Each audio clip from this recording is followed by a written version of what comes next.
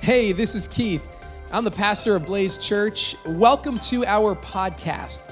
I know today's message is going to inspire you, encourage you, and lead you to know God more. If you want to connect with us, visit us online at blazechurch.org. Enjoy today's message. All right, so next week we're starting a brand new series called Winning the War in Your Mind. How many think that's a good idea to start talking about this stuff? Come on, we're going to talk about all the things that we struggle with, whether it's anxiety, fear, worry, doubt, whatever that might be. All of us have a war going on in our mind. Can I get an amen from some people there? All right, yeah, we all battle that. And so what we're going to do for the next 4 weeks is we're going to look at this series that's going to help us discover ways that we might win the war in our mind. Now, this is coming from Life Church, Pastor Craig Rochelle, who wrote this book earlier this year. So this is like perfect content for us. This was written and created during COVID season. And so if you had fear, anxiety, worry, doubt, it's all practical and it's in there. So we're actually going to have these books available for you to pick up in the back starting next week. And if you are a first-time guest at any point during this series, you get one of these guys for free. Who thinks that's a cool idea? Awesome. So that means if Blaze Church is your church, guys, this is a great series for you to invite your friends to. In fact, we're so passionate about it that, you want to take this? Thank you.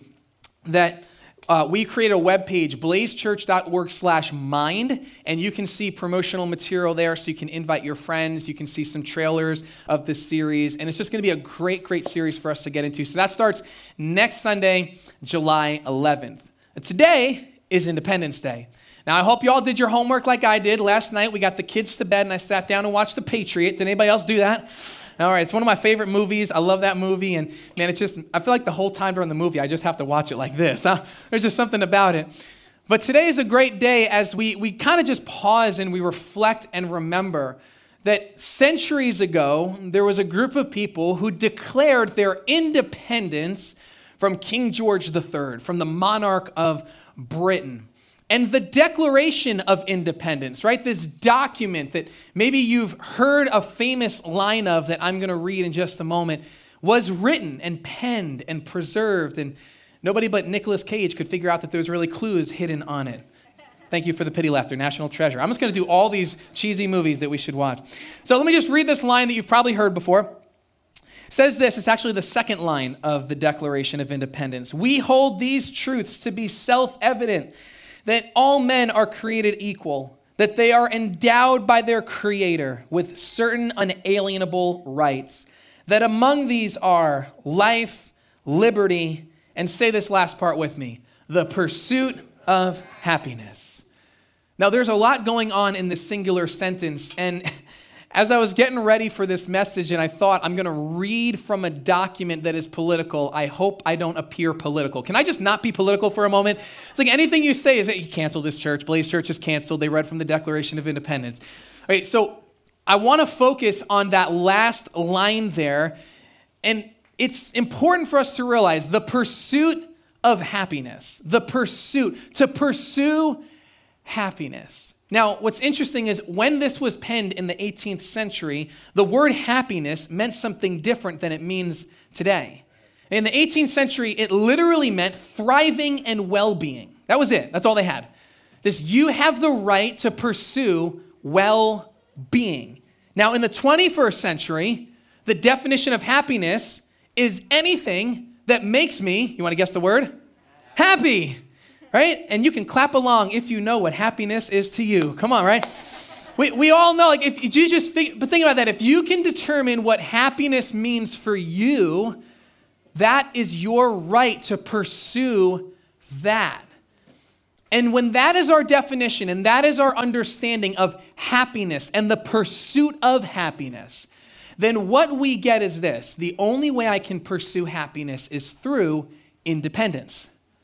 Through making sure that I am free from all control, all authority, that there is not one person or group of persons or even a government system that can tell me how to live my life, because in order to pursue happiness, which I have a right to do, then I should be independent. Does that make sense? Does that sound like a good description of the culture that we live in? mean, that's what it is. You choose your path. You choose your right. Whatever makes you happy, it goes. Just don't hurt anybody in the process. Kind of the only asterisk we might put on that definition. Independence. So I want you to think of all of that, and now I want to read to you a verse out of Proverbs. This is God's plan for our lives. So think about independence, and now hear this. Trust in the Lord with, say this with me, all your heart, and lean not on your own understanding. Look at verse 6. And what does that say? All your ways submit to him, and he will make your paths straight. Now, God bless you. Now, I think that God should have consulted the Declaration of Independence before he wrote this verse. What do you mean, trust you with all of my heart? It shouldn't trust you with all, acknowledge you in all of my ways, but that's not independent. But I can't pursue happiness that way. I want to read you that verse again out of the NIV version, and that is the New Independent Version. Okay, let me read it to you here. Trust in the Lord with some of your heart, but mostly trust in what you believe is right. And in some of your ways that are convenient, submit to him, but you have the right to determine your own path. Now, if you're new to church, that is not an actual translation. Just want to clarify that. You're like scrolling through your version. Where's that one? Sounds good. I could live with that one, the New Independent Version. But guys, this is exactly how we frame God's plan for our lives, his principles. If we push up against something that God says, live this way, forgive this way, give this way, serve this way, love this way, if we brush up against it and it challenges our independence, our autonomy, our right to pursue the lifestyle that we want, we just convert the verse and say, some of my ways, the ways that are easy, the ways that are convenient. So my question today that I want to tackle with you on Independence Day is, what would it look like for you and I to depend on the Lord, to actually trust in him with all of our hearts? In all of our ways, acknowledge him. Let me give you some examples I wrote down. Maybe for you, the area that you struggle the most with depending on the Lord in is with your family. Maybe you're a parent and you're constantly worrying about your children. Are they safe? Are they okay? Are they going to choose the right path? Did we train them enough to go on this certain way? Maybe you're just worried, but think about that. What is worry? It's a lack of dependence that they belong to the Lord and he has a good plan for them. Right? Maybe for you, it's in the area of your relationships. You're dating someone right now. You're with someone. You're partnered with someone. And they don't know the Lord. You're not trusting him in that way, but you've got a plan. Maybe you can get them to come to church. Maybe you can save them and change them. But it's just too hard to trust in the Lord's principles in your relationships. Maybe it's your finances. In fact, for most of us, that is the area. It's why Jesus spoke so much about trusting the Lord with our finances. And we worry and we save and we think, yeah, but if I give this away, then what am I going to have if there's trouble? I can't trust the Lord to come through. I just like to sing the song, you're more than enough and you're my provider. You see how that works in our own hearts and our lives? Maybe it has to do with your future. I know this is one for me. God, can I trust you with the plans that you have for my life, for this church, for my family? I don't know. Maybe I've got to work a little bit. I got to sacrifice more. I can't honor you with a Sabbath and a day off. I need to take control. I can't depend on you. See, all of us are going to have areas in our lives where it's not all of our heart, but it's truly some of our heart that we've surrendered to the Lord. What would it look like for you and I to live fully dependent on him? And why should we? I mean, why can't we just go on living the way culture is, which says pursue happiness through independence? To discover this, we're going to look at the moment between a father and a son, where this father is called to depend wholly on the Lord, to trust the Lord with everything, with his most precious of things. And we're going to discover what he knew. And if you and I would grab onto it today, I believe that we will move from independent living to dependent living on the Lord. And come on, how many know that there's way more blessing found in that way of living? There's way more freedom. There's way more peace of mind. There's way more joy in our hearts when we truly know God is in control. I'm depending on him. I'm honoring him. I'm living for him.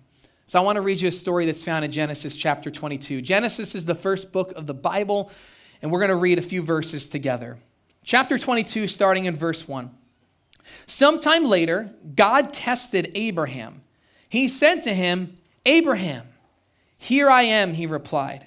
Then God said, "Take your son, your only son, whom you love, Isaac, and go to the region of Moriah." Say these words with me. Sacrifice him. Sacrifice him. Sacrifice him there as a burnt offering on a mountain I will show you.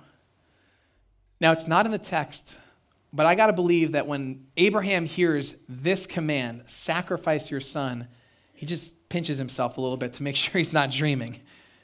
Sacrifice my son? The son that I love? Now, you need a little bit of a backstory to understand the weight of this moment. When Abraham was 75 years old, his name was Abram, and God came to him and said, "I'm going to make you the father of many nations." In fact, he changed his name to Abraham, which means father of the multitude. The problem was, at that point in Abram's life, him and his wife Sarai had no kids at all, which he probably was like, "God, there's an issue here. I can't be the father of many nations without a child." And his wife was barren. She was unable to have kids. She probably should have came to Blaze, because pretty much everyone here is pregnant. Like, there's just so many babies that are coming. If you don't want to have a baby, like, we don't drink the coffee here, my wife and I. We bring our own because we're just not sure what's going on. But we just had a baby born last week, like 2 days ago, right? Alec had a baby. There's a baby coming in a couple of weeks. It's just everywhere, okay? So that was not Abram and Sarai. They had no children. And for 25 years, they still had no children. And then Isaac is born, the promised child. In fact, the one that God had said, "Through your offspring, I'm going to bless the world." Fast forward now, God says, sacrifice him?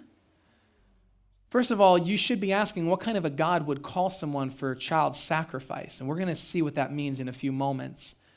But when Abraham hears this, what he's hearing, for our context, is, "Abraham, depend on me. Trust me. Listen to what I'm saying and obey my voice. Depend on me." So what will Abraham do? Because like you and I, he has a choice to make. The pursuit of happiness, if he's following independence, would say, "I'm sorry, Lord, I'm not doing that. I'm going to go my own way. I'm going to make my own plans. This is an area where I will not lean on your understanding. I'll lean on my own." Sacrificing my only son is not a great way to be the father of many nations. What will he choose? The next verse says this: "Early in the next morning, Abraham got up and loaded his donkey.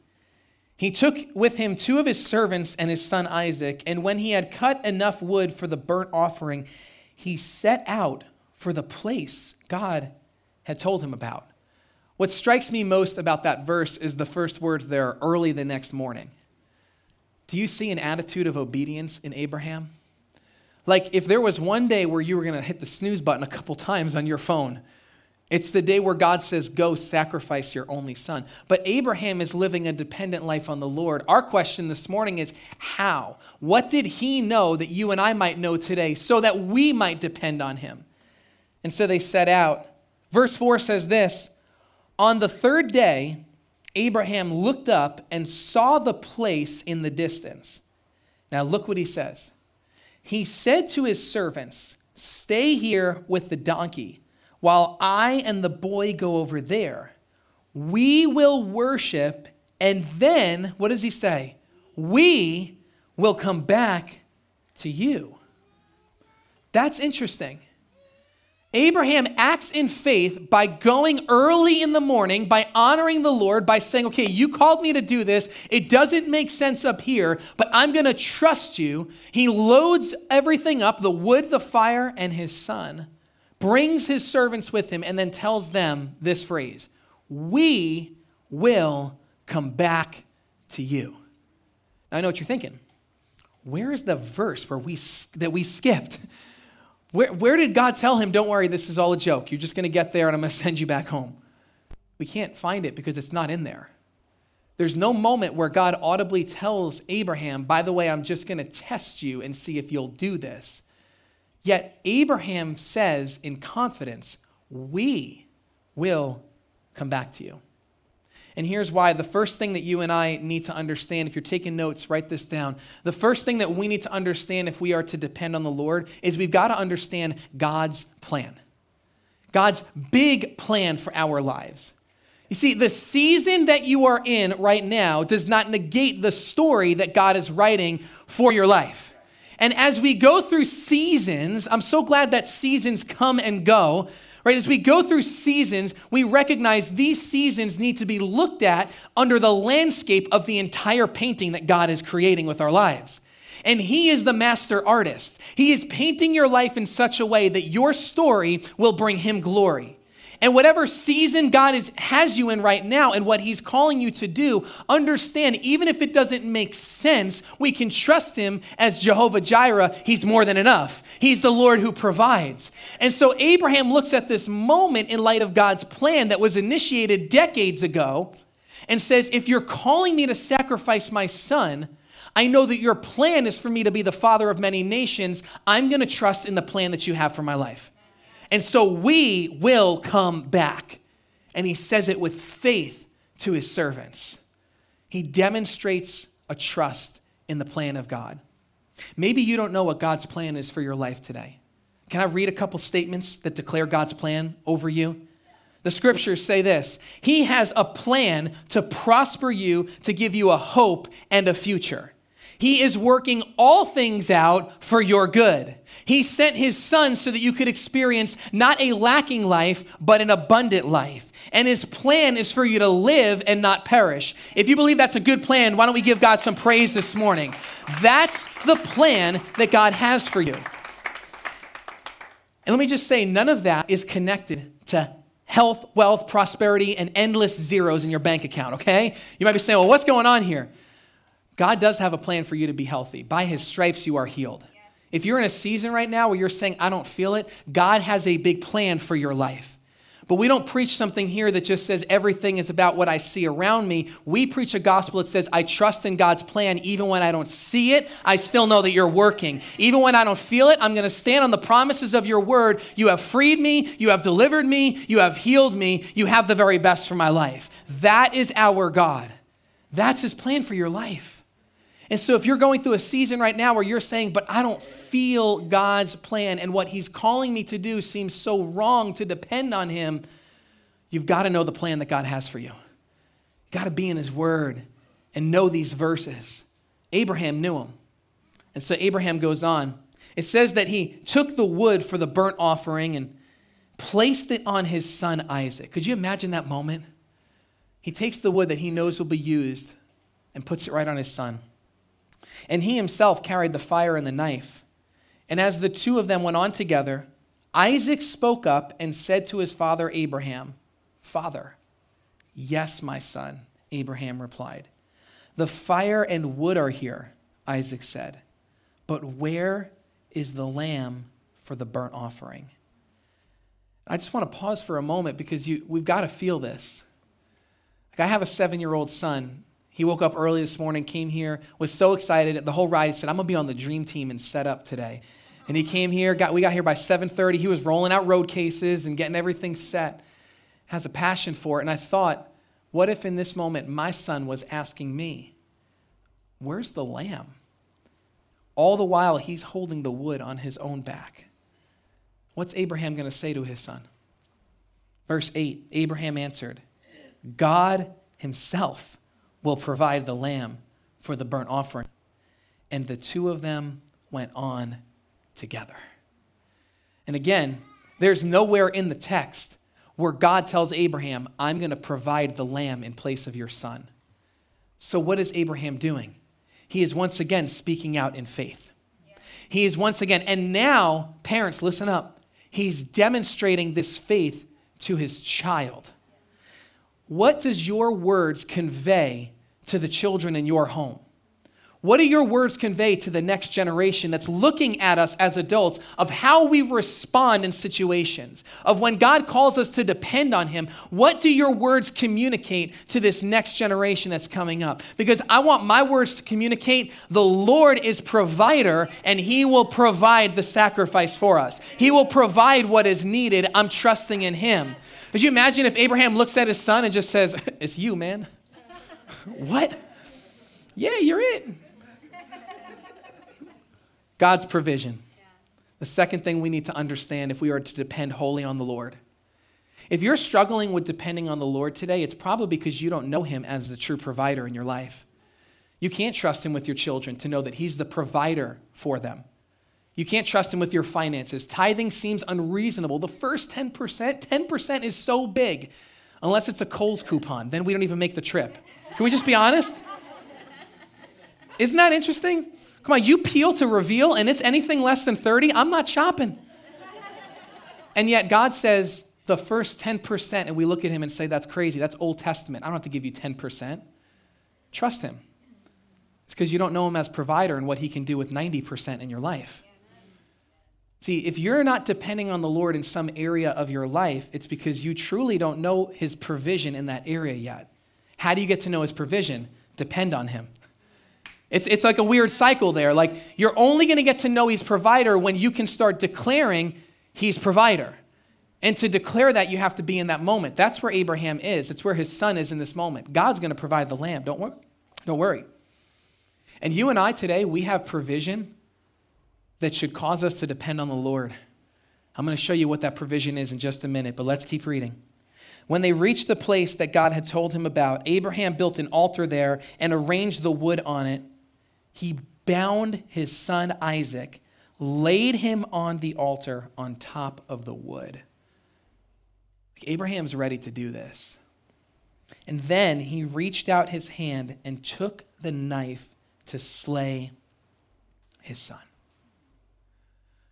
I wonder about this moment if Abraham and Isaac were looking at each other or not. Because as I sat and wrote and just waited on the Holy Spirit, I thought I couldn't look at my son in this moment. I'd have to grab that knife and look away. And everything that Abraham has said up until this moment, we will come back. The Lord will provide. It feels like as he grabs that knife, he's losing confidence. What's going to happen now? I mean, if he's going to do this, the knife is in his hand. His boy is on the altar. What does Abraham know in this moment to go so far as to take the knife to slay his son? And what's so amazing is we discover what Abraham knows by looking at a New Testament book. The author of the book of Hebrews writes about all of these heroes of the faith. Ordinary men and women, nothing special about them, but they depended on the Lord in every area of their lives. It's Hebrews chapter 11. It's called the Hall of Faith. And if you ever read that chapter and you felt insignificant and felt like I could never be as these guys, you've got to understand their greatness didn't come from them. It came from the Lord that they depended on. Yes, we still believe in deliverance today, in healing today, in freedom today, in God's provision today, because it's based on the authority of Jesus Christ, not on our own authority. And so the author of Hebrews writes about Abraham, and look at what he writes. He says in verse 17, by faith, Abraham, when God tested him, offered Isaac as a sacrifice. He who had embraced the promises was about to sacrifice his one and only son. Even though God had said to him, it is through Isaac that your offspring will be reckoned. Pause. The author of Hebrews is saying Abraham got to the moment where he was ready to sacrifice the offspring, Isaac, even though God promised, made a covenant, through Isaac the world will be blessed. Why? The answer is in the next verse. Abraham reasoned that God could even raise the dead, and so in a manner of speaking, he did receive Isaac back from death. Translation: Abraham understood that God is the God of the resurrection. This is before Jesus even rose from the dead, and Abraham, thousands of years prior, is saying, I know that God has the power to bring people back from the dead. And so if God's power is at work, even if I slay my son, I'm just going to experience the resurrection because that's the God that I believe in. How many are thankful that we know that God today? That if God calls you to lay something down on the altar, it's only because he has resurrection power to bring beauty from ashes. See, you're so concerned saying, yeah, but if I give up this relationship, I'm going to feel so alone. And yet if you will put that on the altar, God's resurrection power is going to bring life to your relationship like you can't understand. You've worked so hard for this career, and yet God is saying, trust me with it. Give it up. I've got a different plan for your life. And if you would lay that down, God's resurrection power is going to bring something even greater into your life. Can I preach a little bit on Dependence Day? God has a plan. God has provision, and God has the power to see it through. And so Abraham concludes, I'll kill him because God's going to bring him back from the dead. He's depending on the Lord. He doesn't have to do it, though. The angel of the Lord called out to him from heaven. Notice the call is 2 times. The first time it was his name once. Now 2 times. Abraham, Abraham. Here I am, he replied. Do not lay a hand on the boy, he said. Do not do anything to him. Now I know that you fear God, because you have not withheld from me your son, your only son. That word, you fear God, simply means you depend on the Lord. You trust in the Lord with all of your heart. You respect him. You are in awe of God. I know it now by the way that you're living. It's obvious you depend on him. And now I want you to see the next 3 words that are written. In fact, I want you to say them with me. The beginning of verse 13. Abraham looked up. Come on, let's say that again all together. Abraham looked up. Hey, pause there. And there in a thicket, he saw a ram caught by its horns. He went over and took the ram and sacrificed it as a burnt offering instead of his son. So Abraham called that place, the Lord will provide. And to this day it is said, on the mountain of the Lord it will be provided. Do you want to know where the song Jireh got its founding from? This verse right here. This is where Abraham acknowledges, you are Jehovah Jireh. You are the Lord who provides. On the mountain of the Lord, it will be provided. What were the 3 words we said together? Abraham looked up. I'm telling you, this world has us convinced that the pursuit of happiness is by looking around us.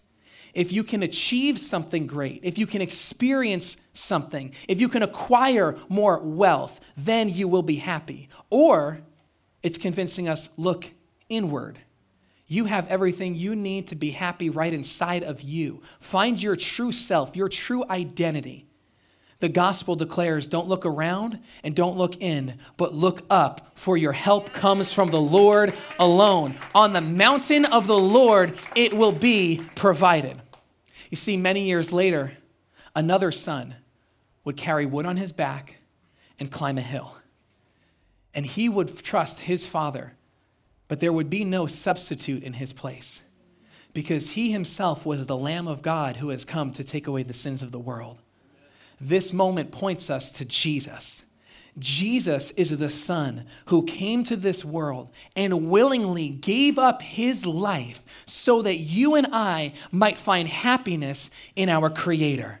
Happiness in the identity we were created to have as adopted children of God. See, here's God's plan. God's plan is to rescue us from our sin. God's provision is found in Jesus Christ, the Lamb of God who died on the cross. And God's power is found where Jesus didn't stay dead in a tomb, but you can roll the stone away because the tomb is empty, the grave is empty, and Jesus is alive. That's what you and I need to know today if we are to depend on the Lord. You've got to know that Jesus is the offspring. See, after that moment, here's what God says to Abraham. Through your offspring, all nations on earth will be blessed because you have obeyed me. And that offspring, it wasn't Isaac, it was Jesus. Through Jesus, we find our blessing. Through Jesus, you find your healing. Through Jesus, you find your deliverance. Through Jesus, your life is changed and you are never the same again. Through the name of Jesus, you are born again and you're an adopted child of God. If you're struggling today with depending on the Lord, if you are living for yourself, if everything feels less than, it's because you were created for more than. You were created to know God. That's why we exist as a church, to blaze the way for people to know God. And this morning is an opportunity for you to put your faith in Jesus. And however you came in, I'm telling you, you are going to leave a new creation, born again in Jesus' name, because he has paid the price for your sins. And if you know Christ today, church, Blaze Church, when you believe that Jesus came to this world to pursue you, you can stop pursuing happiness the way the world does. That's the truth of Dependence Day. If you are a follower of Christ today, then our lives should be lived so differently than those who don't know Jesus. Come on, we don't have to look around us for happiness or look in us. We look up and we find our happiness at the cross. And our happiness is not built on circumstances. It is built on the name of Jesus Christ. And so, Blaze Church, I want to encourage you. You've got people in your life who are pursuing happiness by looking around and by looking in. But they were created to look up. And that's why, the book's down there now. And that's why next week we're doing this series, Winning the War in Your Mind. That's why I'm saying if this is your church, this is an incredible month for you to invite your friends that are pursuing happiness the world's way. Because there is a war going on in our minds, and through Jesus Christ and his name and his authority, we become overcomers. Do you believe that this morning? That God doesn't want us bound up and locked up and driven by fear. God wants us to find freedom. Blaze Church, share the gospel with those around you. Live for him. Be a backyard church. But I want to give opportunity to you today if you don't know Jesus as your Savior. If you've never made a declaration, if you've never depended wholly on him, totally on him, said, Lord, be the Lord of my life. Jesus, be my Savior. Then today, July 4, 2021, is a day where you declare your dependence on the Lord and you discover what it means to be fully alive in abundant life. I'm going to ask everyone to bow their heads in this moment to create a space where people might connect with the Lord. Maybe today, that's who you are. You're saying, I need Jesus. I need to know him. I don't want to live my life the same way I've lived it without him. I don't want to just live for myself. I don't want to live for temporary things. There's a part of you that feels so incomplete, and that's because apart from Jesus, you will never live the whole life that you were created to live. And the gospel is what you've heard this morning, that Jesus Christ is the provision, God's plan for your life for you to be saved. And through the resurrection power, Jesus is alive. And today you're about to be made alive. And so if you want to know Jesus, I want to lead you in a moment where you might confess your desire to know him. I'm going to ask you to pray with me. And our church is going to join in this prayer. And as we pray this prayer, if that's you, you're saying, I want to know Jesus today for the first time. I want to give him my life. Today, I will never be the same. As we pray, I'm going to ask you to just raise your hand so I can celebrate with you that today is a day of salvation, a day of life for you. Come on, church, let's say this together. And if you want to know him, just slip your hand up right now. Father, in Jesus' name, I declare that I need Jesus. I am a sinner who needs saving. And Jesus is my rescue. Thank you for sending Jesus to die for me. I declare that I am yours. In Jesus' name, amen. Amen. And now let's join in with all of heaven that is celebrating as people are putting their hands and their lives in the hands of Jesus. Amen.